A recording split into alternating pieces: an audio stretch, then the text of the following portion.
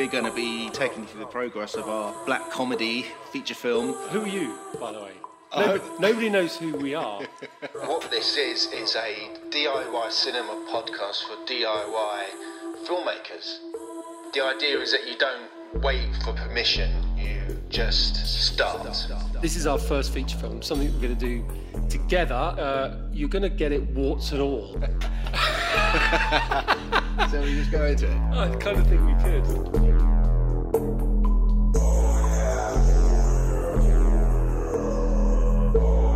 This is DIY Cinema Cult.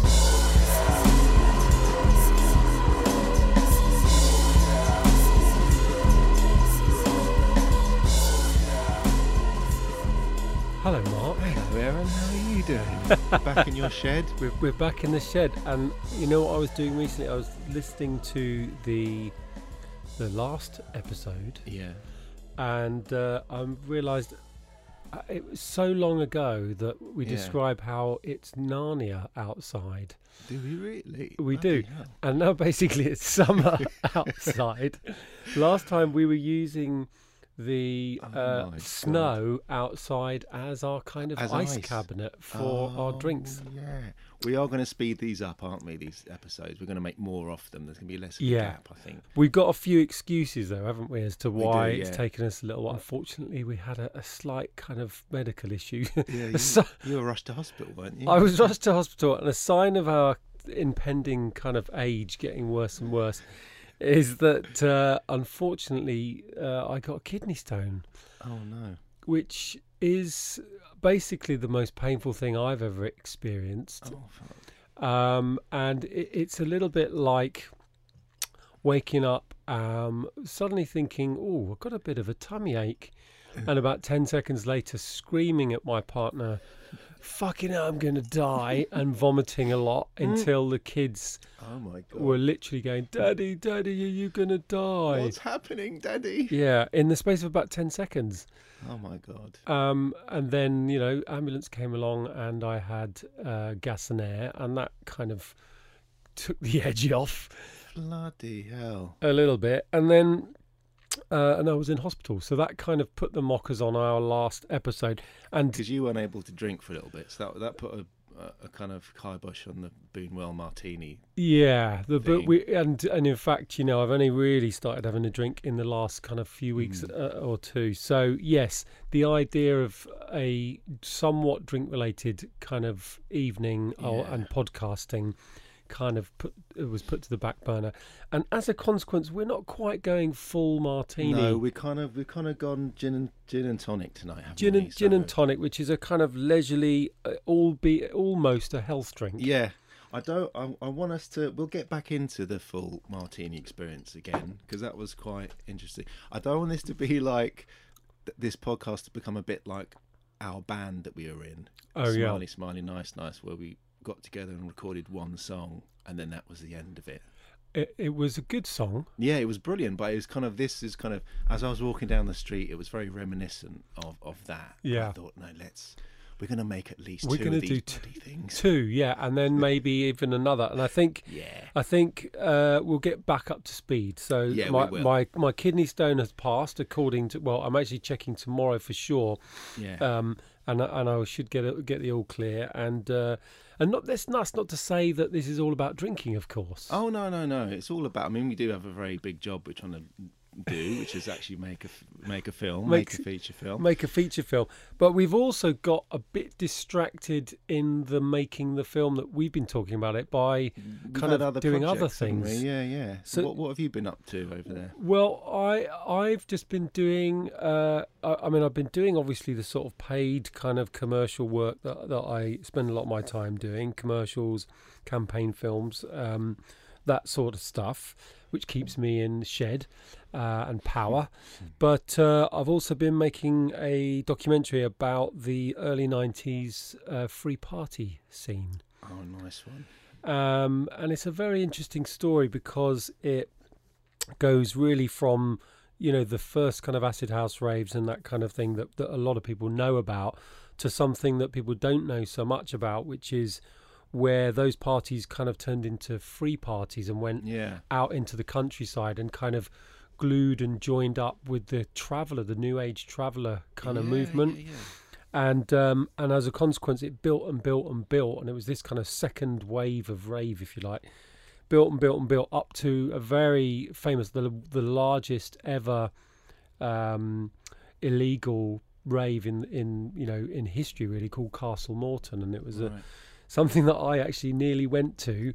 And I will always have the sense of something I missed as I got back to London and discovered, I turned on the telly and there was all my friends on the news at this enormous illegal rave.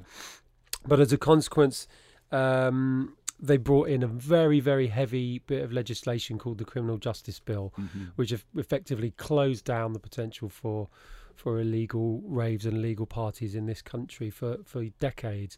So it's an interesting story. So I've been doing a lot of interviews for that. And how much stuff have you got now, do you reckon? I've probably shot about 10 interviews. Nice. I've got another one tomorrow, and I've been in Berlin doing stuff with a very famous underground sound system called Spiral Tribe, mysterious cult-like organisation.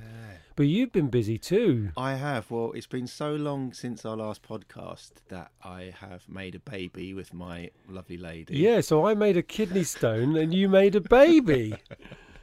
I mean, there is a gestation period of 9 months or so we don't actually have the baby with us yet. That would be quite impressive to knock it out between podcasts, but amazing. Congratulations. Another 5 months' time and we'll be with child. That's incredible. So, and you've moved house? Moved house, done that as well, and then also finished up a documentary I was shooting called The Chewing Gum Man, which is all about an artist called Ben Wilson, who's from North London up here, and he paints beautiful miniature portraits on chewing gum, the people who spat out onto the pavement. And he's a very, very lovely, eccentric guy, and I've been shooting with him for about the last year. And about a month ago, we finished the doc, and we sent it actually to the Art House Cinema, local independent cinema, just to get a screening. Basically, I was asking how much it would be to screen the film as a one-off to show Ben and his family and get all our mates together to see it. And they watched it, liked it, and they programmed it and put tickets on sale and offered us 50% of box office. That's amazing. Which kind of opened my eyes to then thinking, well, it really opened my eyes to what we're about to do with our feature and DIY theatrical releases that you could do through independent cinemas around London, up and down the country, because lovely guy Jack at Art House, he was very, very obliging and loved the film, really helpful, and I'm sure there's other people like him out there who could kind of take on a film, give it, essentially it was a night-by-night basis. They give you a night, if you sell well, they give you another night, and it just runs on like that. And it's just a way to kind of get a bit of revenue back make a bit of your budget back. And so how many screenings have you had so far? So that we had 3. So I was away in Berlin as well, actually, recently. So I was away for the third one, so I've no idea how that went. But the first 2 were great, and they were sold out. Yeah. Because Ben's like a local... he's a kind of a local kind of a sort. He's a folk hero. He's a folk hero, yeah. So the first 2 screenings were completely sold out, which was fantastic. I've no idea how the third one did because I wasn't around. I've been trying to promote the first 2 on social media and stuff, and I wasn't really around for the third one, so I don't really know how it went down. But it's been amazing. And now we're sending it to festivals, and hopefully it's going to get a good run this next year. Yeah, I think there's something. I mean, talking about the DIY thing, because I think we both had this experience with narrative filming, fiction film working. In that, it's great that you can have a lot of ideas, that you can write them, you can sit and you can script, you can have conversations. Me and you can do brainstorming development about. But unfortunately, there are so few funding bodies out there that kind of give you the chance to make that thing. So you've either got to be extremely independently wealthy, stumble across a sugar daddy or mummy, or you're best friends with the BFI, and that's kind of it, right? So the thing about you doing this, and also in a way documentary making, is that you can just sort of go and do it. Yeah, and it was kind of a nice experience. I'd never delivered a DCP file to a cinema before, and had all that So experience. for people who don't know what that is, Yes, essentially it's a series of files actually that work within the programming system or that cinemas run their films on. So essentially files that will drop in audio and vision and picture files that are very high quality, cinema quality, that work with their projection systems, but then also work within their kind of programming systems, their kind of screening programming and I systems. mean, it was probably only about 3-4 years ago that anybody could even figure out how to make one of these. And now, how did you do it? I mean, well, you can do it through Premiere now, which is incredible. I mean, I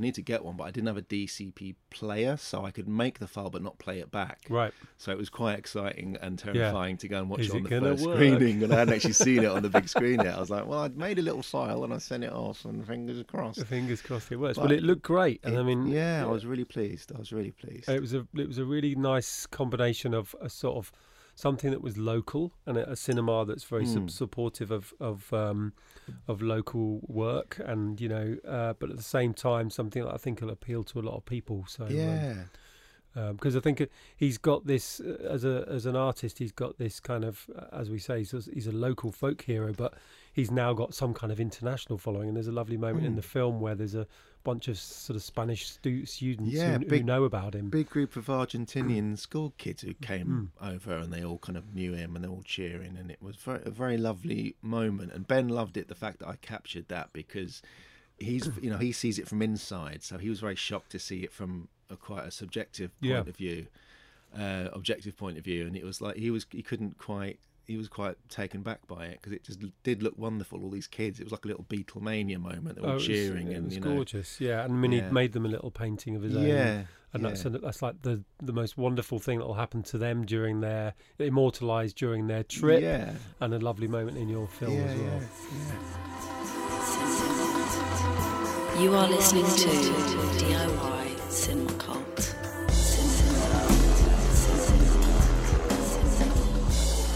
And so, what about routine? Where do we think we are? We did have a chat a little bit before I had my little tiny 4mm baby. We had a chat about kind of how challenging it was to make a feature film, and maybe there are ways that we can build up. Maybe we can start to create something in the world of that movie that we can get going with, and maybe that's a few different formats. We were talking a little bit about web series and stuff. In the chats we had after the last podcast, we were kind of talking about web series, weren't we? Something that feels like it's within the world that could act as some kind of proof or kind of insurance in an idea, a kind of a proof of concept, I suppose, in a way. Yeah, and we were talking about maybe it introduces some of the characters that are in the film, and that maybe it literally occupies the same space, as in it could be backstage at the same comedy night, and we thought of it as a way to both generate an audience, potential audience for the feature coming up, and obviously that social media, and potentially as a web series it could be something on YouTube or the like that has an episodic nature, and that episodic nature is something that obviously feeds well into kind of lo-fi productions. Absolutely. We can shoot when we've got a great idea and we've got great contributors, but also maybe start to build up our potential cast. I mean, I kind of went back to all the kind of stand-up people I knew and just kind of shouted them out, and they were really, really keen on doing things like a web series or just shooting anything, really. So we kind of had that idea, and we had a few other ideas. You were talking about this pirate thing, which I think feeds into the DIY. Yeah, so I remember I was talking a while ago about, I read a brilliant book called Be More Pirate by Sam Conniff Allende. I hope that's his name pronounced. He's definitely got that right. I've definitely nailed Sam Conniff Allende. If you're listening, listening, please do send us an email and correct, and then and also comment on whatever Mark's about to say about your art. Yes, please do. I absolutely loved his book, and it was basically an approach to. It could be anything, a business venture, a creative venture, but it was the idea that he took the kind of starting point of the pirate code and the pirate mentality in as a way to kind of create an attitude and a kind of inspiring nature for any kind of business startup. Yeah. And I was kind of reading it as, well, a film crew, a film project. Yeah. And so it was a fantastic book. And he was very much about building your own manifesto, as pirates did. What I loved about the book was quite historically as well, pirates are fascinating characters because, you know, back in the days when pirates were kind of ruling the seas, countries like, you know, great cities like London, there was no organised police force, and there was a sense of quite lawlessness and craziness going on the streets. Yeah. And on a pirate ship, that kind of lawlessness was just condensed even further. So what they had to do in order to control these kind of bunch of 100 or 150 men on a tiny ship in the middle of the ocean was they had to stick and abide by quite strict rules and codes in order to get A to B and to make the money they needed to make and to get what they wanted out of it. And so even though the boats were often full of runaways, criminals, and people running from various dodgy situations, they all had to abide by these rules. And it was a very strict kind of set of rules and a manifesto that they all stuck to. And he was just kind of applying this nature of manifesto to business ventures. And I kind of found it fascinating.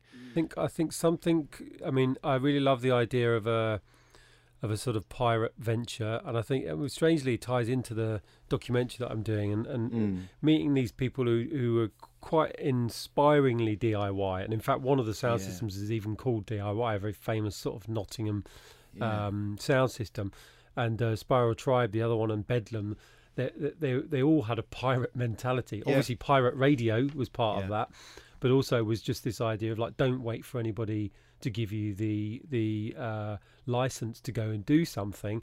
Just go and do it and make it safe. Don't do anything that's dangerous and well, don't know about completely about dangerous, but but don't do anything that is harmful to other people, and try to leave no damaging trace. But at the same time, just get up and do it. And I think it's in this sort of era where, in a way, particularly with sort of any creative ventures, you've got all of these platforms in a way in the middle, which can be both helpful, as in, you can get your stuff out there on YouTube and Vimeo, but at the same time, there is still an enormous issue with sort of distribution of creative work and all of that. And, you know, the only things people ever notice is the stuff that gets pushed right to the forefront. So the only reason we're really seeing anything popping up on the YouTube algorithms is Studied Us, and it also has commercial impulses behind it. So there's, you know, but sort of going back to the pirate thing for this film, I think that just having that attitude of nobody is going to really do it for you, and we can't expect the BFI to kind of drop a million quid for us. We've got to just start making things. And another thing my old mucker Sam Coniferlande mentions in his book is that the idea that these pirates used to build up images around themselves and stories around themselves that would carry forward and almost get their work done for them. People would buy into these images, and often the image that we buy into of a pirate is kind of quite a crazy guy, very violent, you know, swashbuckling, he's got his sword out and he's kind of chopping here and chopping there. But actually pirates weren't very violent, but they kind of operated under a kind of image of fear and intimidation. But they weren't actually. It was against their rules to beat. It was actually against their ethos and against their business plan. They need to be fully fit and fully operational to get their work done. And so, going into battle, having any kind of altercation violently of any kind was against that kind of their kind of system that they had in place. So they operated on image, story, legend. And he was all about it within business, within a creative or business venture, create a kind of story around yourself that people can buy into and feel like they're kind of interested in. Well, I think, you know, a part of that might well be in terms of sort of generating a world around a movie, and I think this is something that people could probably all gain from. Is I mean, it's a hackneyed idea to a certain extent, but kind of creating or generating a brand, it's a sort of dirty word to a certain extent, but it's something that's obviously extremely necessary. And having a kind of potent visual side to that people can immediately go, that's what they are, that's what they're all about. It seems to me to be kind of really important. So we're at some point going to kind of have to get our visual side of things together properly, as in the social media side, whether there's a website set up, I think so. for potential funders and what have you. It's interesting what you said about waiting for funding and waiting for permission as well, because I mean, I've been doing that a lot in the past, and kind of just sending off submissions and you know, and pitch documents to this and that, and you get a no, and then that's kind of the end of it. You're kind of crestfallen, and you kind of almost think, stop I'm trying. shit. Yeah, and I remember the chewing gum man. I remember applying for funding, maybe 3 or 4 years ago, to some kind of funding body or what have you, and I hadn't even made contact with Ben, the artist, yet, but I just thought this would be a good idea for a documentary. This is a cool idea. And I was, you know, now I can see I was doing the whole thing backwards. Yep. I was kind of trying to get the money first, then I'd go to Ben with the money, and he'd be impressed, and then he'd want to make the documentary. And actually knowing him, he wouldn't have been impressed. He would have been scared by that. And so the fact that I ended up just chatting him up on the street and becoming friends with him, and I made it with no money, was completely the right way to do it, and it's just proved that fact. Well, likewise, the people that, you know, are involved in this rave documentary are, you know, for very good reason, suspicious of mainstream media. They've had experiences in the past where people have effectively tried to make them look either lawless or foolish or whatever it is, or, you know, a bad influence, and so I obviously came from the perspective of somebody who is very much trying to tell a sort of people's story. And they did certainly take to the idea of the fact that I just got up and done this. And I literally spent my own money to go to Berlin to go and meet them. So then they trust you, then it's a trust thing. And I think there's just something, what I think more and more is something just powerful about just starting something, even though you really haven't got the security that you would normally have had in the traditional media of, you know, yes, there's a commissioner or there's somebody who's giving you the money. Just get going. And on that route, you will find the next way to get to the next stage. Not waiting for permission then needs to go on our manifesto. So that's it. That's definitely like in our top 5. You are listening to the debut feature film podcast. This is DIY Cinema Cult.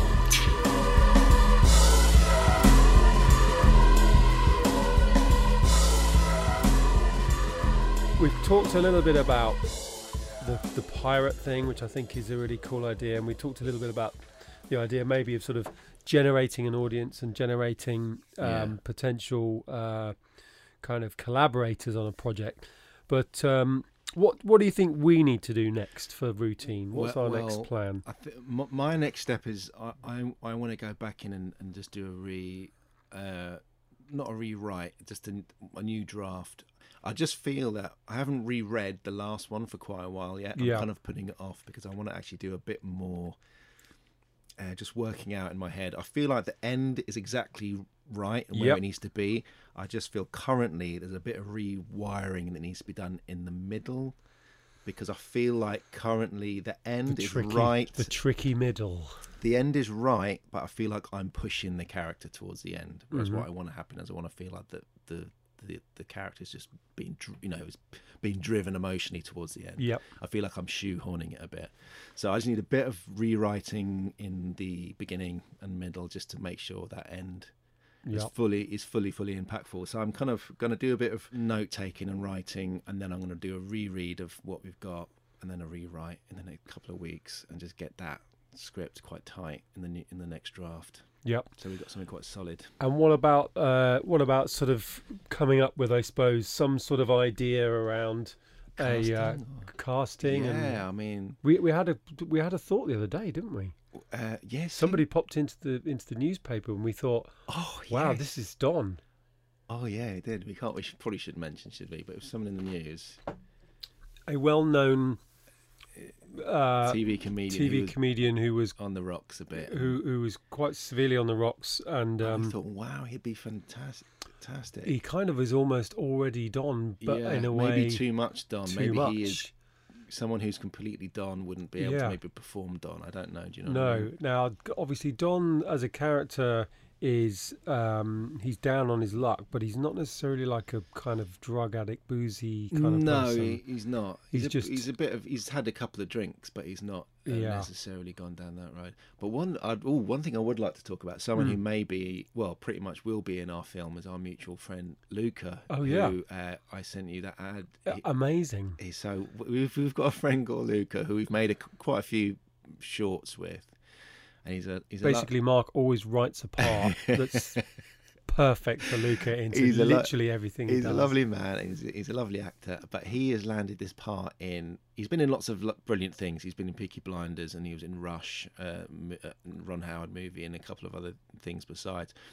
But he's literally just landed a part in the new Warburton's bagel advert. Which sounds shitter than it sounds- actually is. It sounds shit until you hear that he's actually doing scenes with Robert De Niro. And this is not like he's all been put in CGI afterwards. It's basically like a 2-minute kind of gangster movie Yeah. in pure, all the kind of gangster tropes. It's a kind of remake of Goodfellas, but with bagels. Goodfellas with bagels. Yeah. And it's a barrel of laughs. And Luca is classic Luca. Yeah. And I mean, it's every actor's dream, right? What It's- it just happened to Luca. It's pretty fantastic. So I thought he'd be actually a good guest to have on the podcast. We could have him in because he could talk about Peakies and stuff like that, and what it's like on some of the sets he's been on. And well, let's maybe get Luca down for episode 3 then. yeah, that'd be That's- nice. And we've got a couple of other ideas of sort of people down the line that might be interesting to talk to, sort of DOPs and Yeah, people that, again, some people listening to this might not really know the difference or what it takes to become a kind of a DOP or an editor. So we might try and get some guests along, people who are kind of just can talk about general industry stuff in an interesting way, and show what kind of a journey they've gone through to get where they are now. yeah, that'll be good. Oh, is it time for you? You look like you've got a bit of a dry glass there. Yeah. I'm still nursing this because Okay, I'm being I'm gonna- healthy. All right, Because I've had a You don't want another kidney stone, mate. well, yeah, and apparently the main reason for kidney stone is dehydration, of which alcohol isn't necessarily the cause. Yeah. But what I did discover was that you should, and this is true of everybody, drink 3 litres of liquid a day, and I'm not talking gin. I'm talking basically water. 3 litres. Do you drink 3 litres of water a day? I've started to no, I haven't until very recently, and Until you heard about me. And Debbie bought me, and I sort of heard about you having to piss out pebbles, and I thought, no thanks, I'm on the water. Trust me, nobody ever wants to go through it. The usual. Does it have to come out your chap? Yeah, there's nowhere other. Jesus They either Christ. you either get it out like that, or they have to Tweezers? go and get it. And Oh, the way they please. go and get it is with a implement you don't. They blow in your ear and it flies out your cock. Well, one amazing story that somebody did tell me. Obviously, yeah, basically it's got to pass through your ureter. Didn't even know I had one before, and then your urethra. And now, obviously, I've always known about that, and it's quite a delicate part of the world when it comes to pain thresholds. Oh my God. But one amazing story somebody did tell me was that, well, basically, you've got to drink loads of water. That's the only way to get it out. If not, they have to operate. You can die if your kidney kind of gets blocked, etc. Bad news. But one funny story was that there is apparently a specific roller coaster ride at Disneyland that is famous for people getting on with kidney stones and them spontaneously leaving their system at a certain Oh, wow. zero gravity level. Oh my God. And so if I was getting really desperate, and I will find out tomorrow for Disneyland sure, for you? it's Disneyland. Yeah, if it's either Disneyland or it's a very invasive piece of nasty surgery. But I thought that would be quite a fun way to pop a little kidney stone out. yeah. So Mark, I think you've poured yourself a drink. That's nice. Yeah, sorry. And it might be time for you to pour me one. There you go. We have got olives. We've got Chris. You set up a lovely bar in the shed, haven't you? It's very, Yeah. So has the shed changed much from the last time you were here? It looks the same, I think. Basically, half the shed is a production office with my edit suite and all my camera kit. The other is the remnants of the inside of our house, and it's got a lot of baby stuff. And I'm just going to give it all to you, Mark. Yeah. Well, now you've got a new one on the way. With lovely Debbie. Yeah. Who will be our makeup artist, I suppose, won't she? On our film. We've got one member of our crew already sorted. Perfect. We should get Debbie on because she would have some funny stories about. Or maybe she's not allowed to tell her stories. Again, it would be that thing of like, insert very famous pop star name here who's got 25 million Instagram followers and his Debbie's nasty toilet habits. Yes, exactly. So Debbie was like a makeup artist and did lots of pop stars and stuff, but she did have to sign lots of various NDAs, non-disclosure things. Yeah, went on tour with people. So, but maybe she could give some kind of edited. Yeah, we could do a bleeped version or something. Bleeped version. Well, when you're around Debbie, you have to bleep everything out anyway.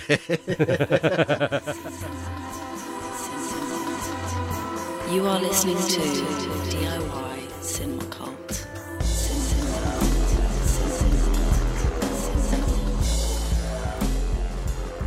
I think we should just say cheers. Cheers.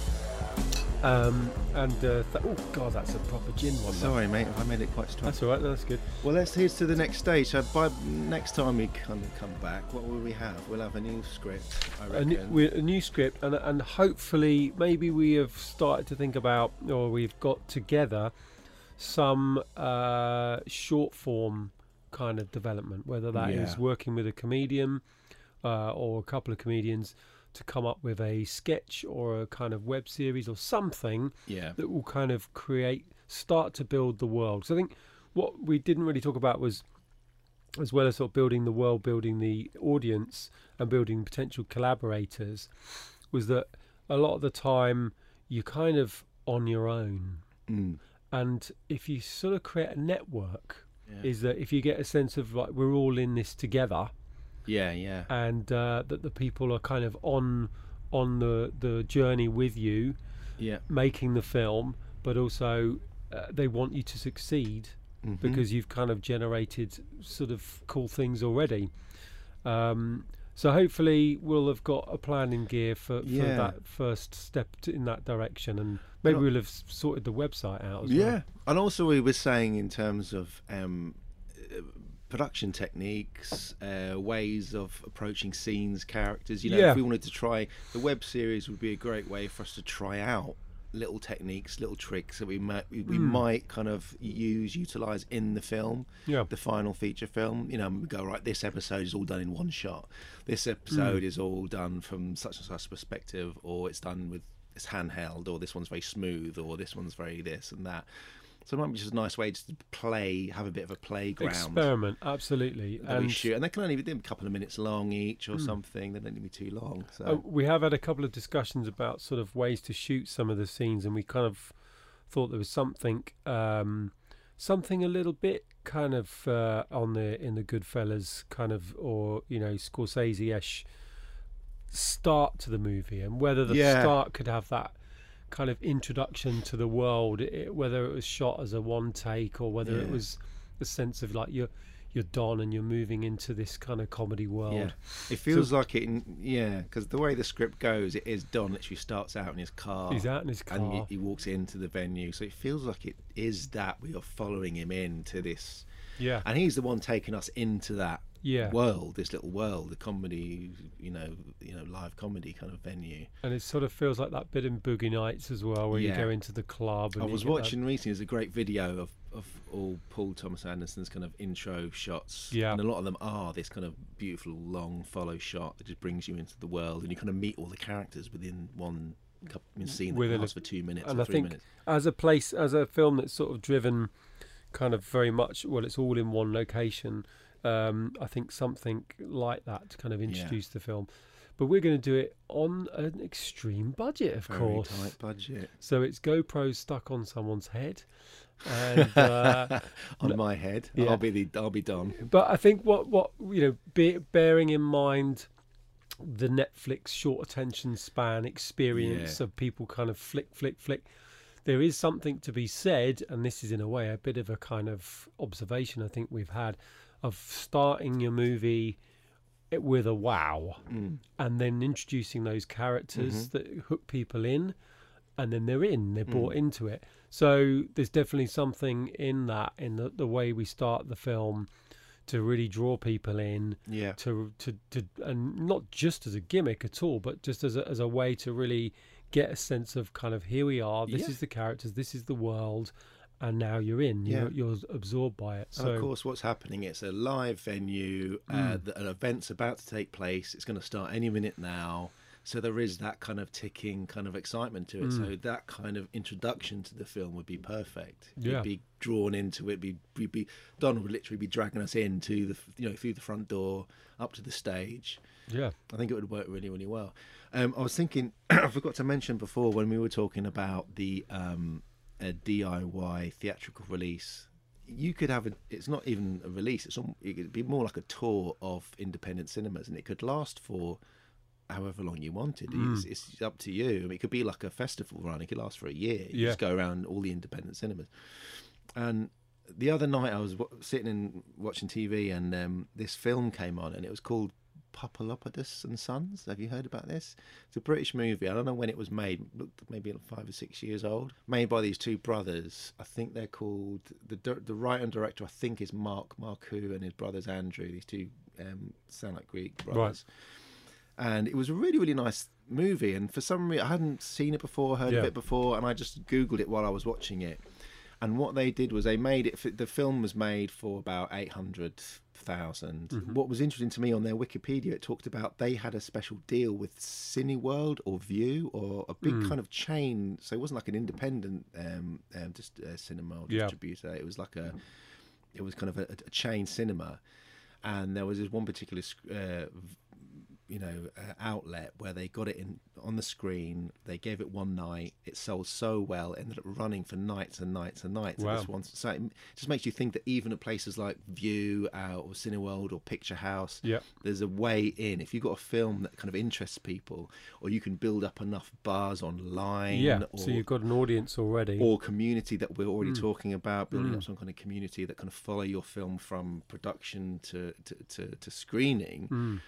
Then there's no reason why you can't get it into even a big a cinema or chain, and have them kind of go, well, here's one. You can have Tuesday night, see how you go with Tuesday night, and if you do well, then you can have a Thursday. And so it kind of got my mind ticking about this film.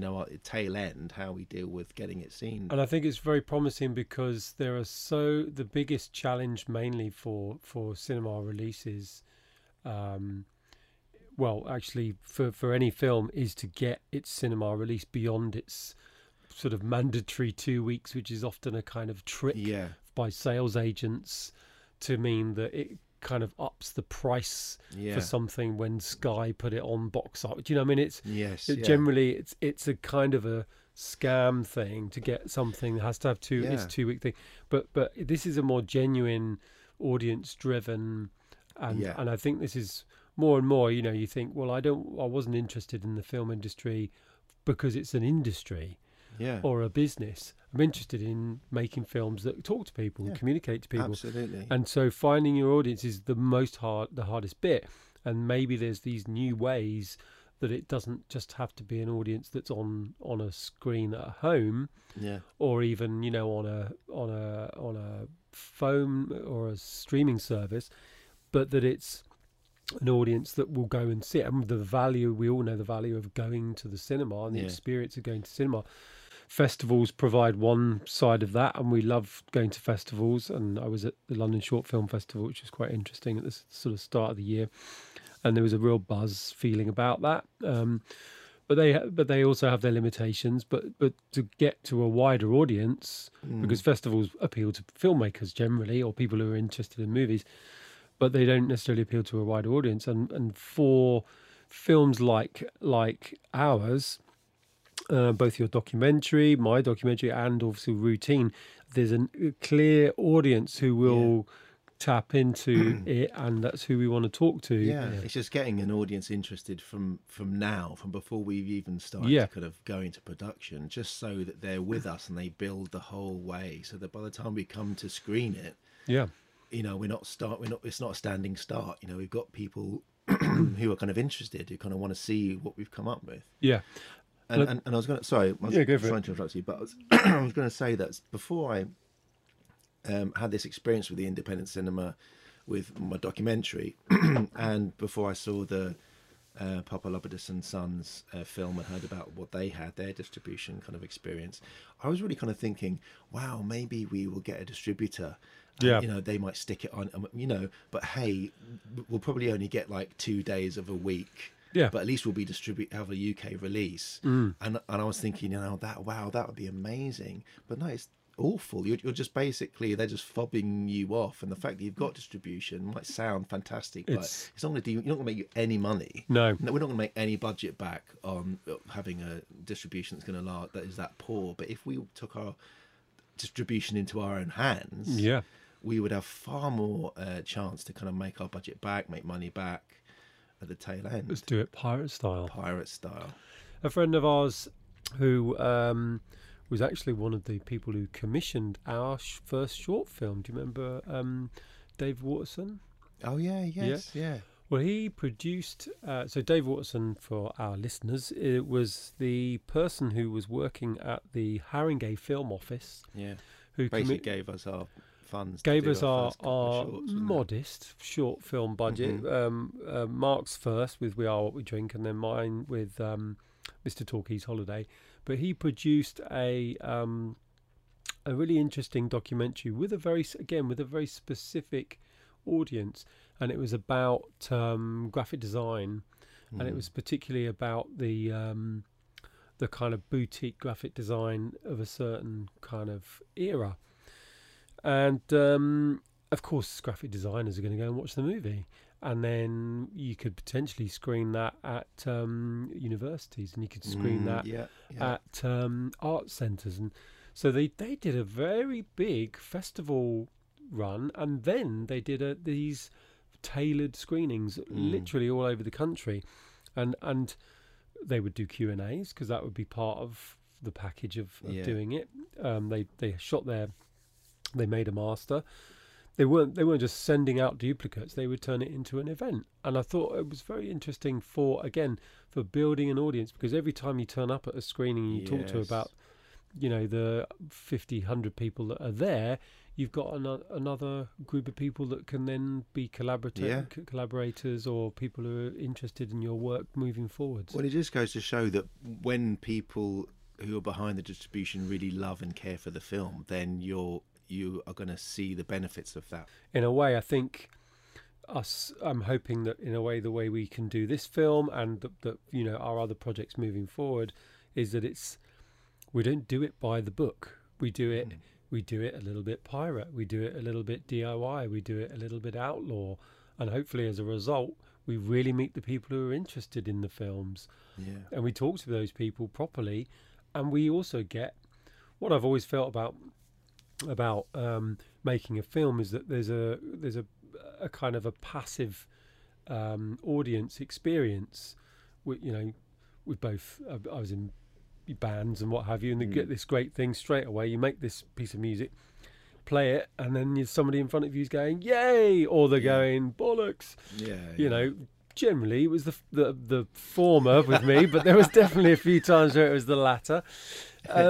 But you got an instant connection with your audience, whereas with films you don't really get that, and especially, you know, if you do commission things and what have you, a lot of the time it goes online, you get a few likes, people share it a bit, and that's it, and you think, oh god, true. That's killed me. It's so true. Whereas this experience is more akin to, you know, a bit of artistic expression. You're in front of people. I remember when I made We Are What We Drink, which was a quite short comedy. Yeah. And I remember it was probably the first comedy I made, and I fell in love with comedy ever since. But the first experience was terrifying because it's not like a drama where people can sit very silently and solemnly and rub their chin and with comedy, it's only a success if they make a noise out their mouth, ha ha ha, and then you've Or and it was terrifying because it is a very long process, and you're kind of doing it on your own, and you're editing and you're shooting and then you're editing and then you're screening it. So when you get to the screening, it's like telling a very, very long joke. Yeah. And it's not until the screening night that A you bit actually like this get the laugh. podcast. A bit like this podcast. It's a bit drawn out. we'll get to the punchline. And luckily I did get laughs. Not all the time, but generally we got laughs. But there were sometimes it didn't get laughs, and it was like, oh my god, it was terrifying. Yeah. Depending on the audience, there was this bit in the film where Ken Collard, who's in the movie, he kind of does this bit of business at the door when he's kind of coming into the coffee shop, and there's another actor, Alex Devrian, he's kind of coming in, very tall guy, and they kind of do this little comical thing where they kind of have a bit of a weird, awkward moment at the door. And if people laughed at that bit, I knew you were in. I was in. But when they didn't, I was like, oh shit, tough crowd. Tough crowd. Well, this is your place, putting all of that into Don's experience now in the movie and for the film as a whole. We'll get there, mate. You already need a top up.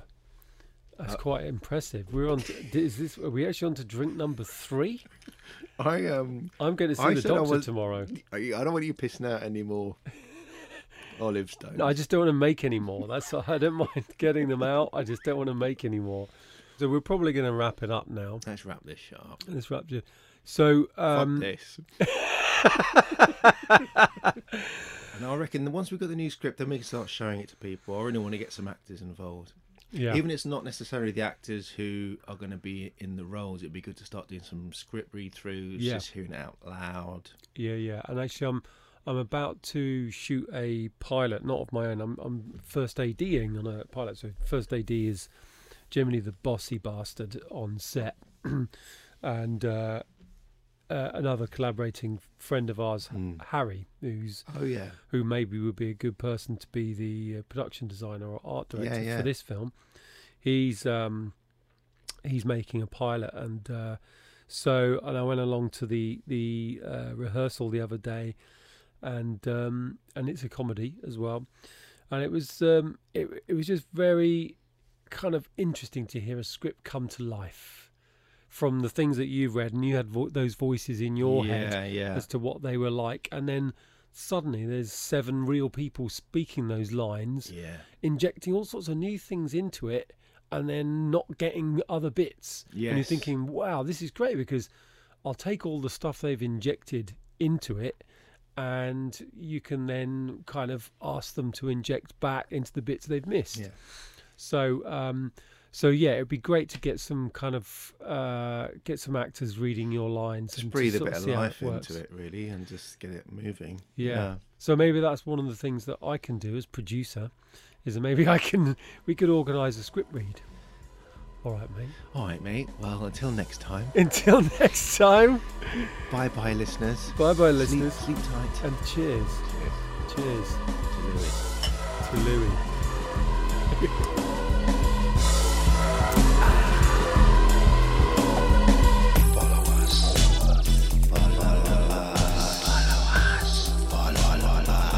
Follow us on Twitter at DIY Cinema Cult, or on Instagram we are DIY_cinema_cult. Seek out the DIY Cinema Cult group on Facebook, or why not email us at DIYcinemacult@gmail.com.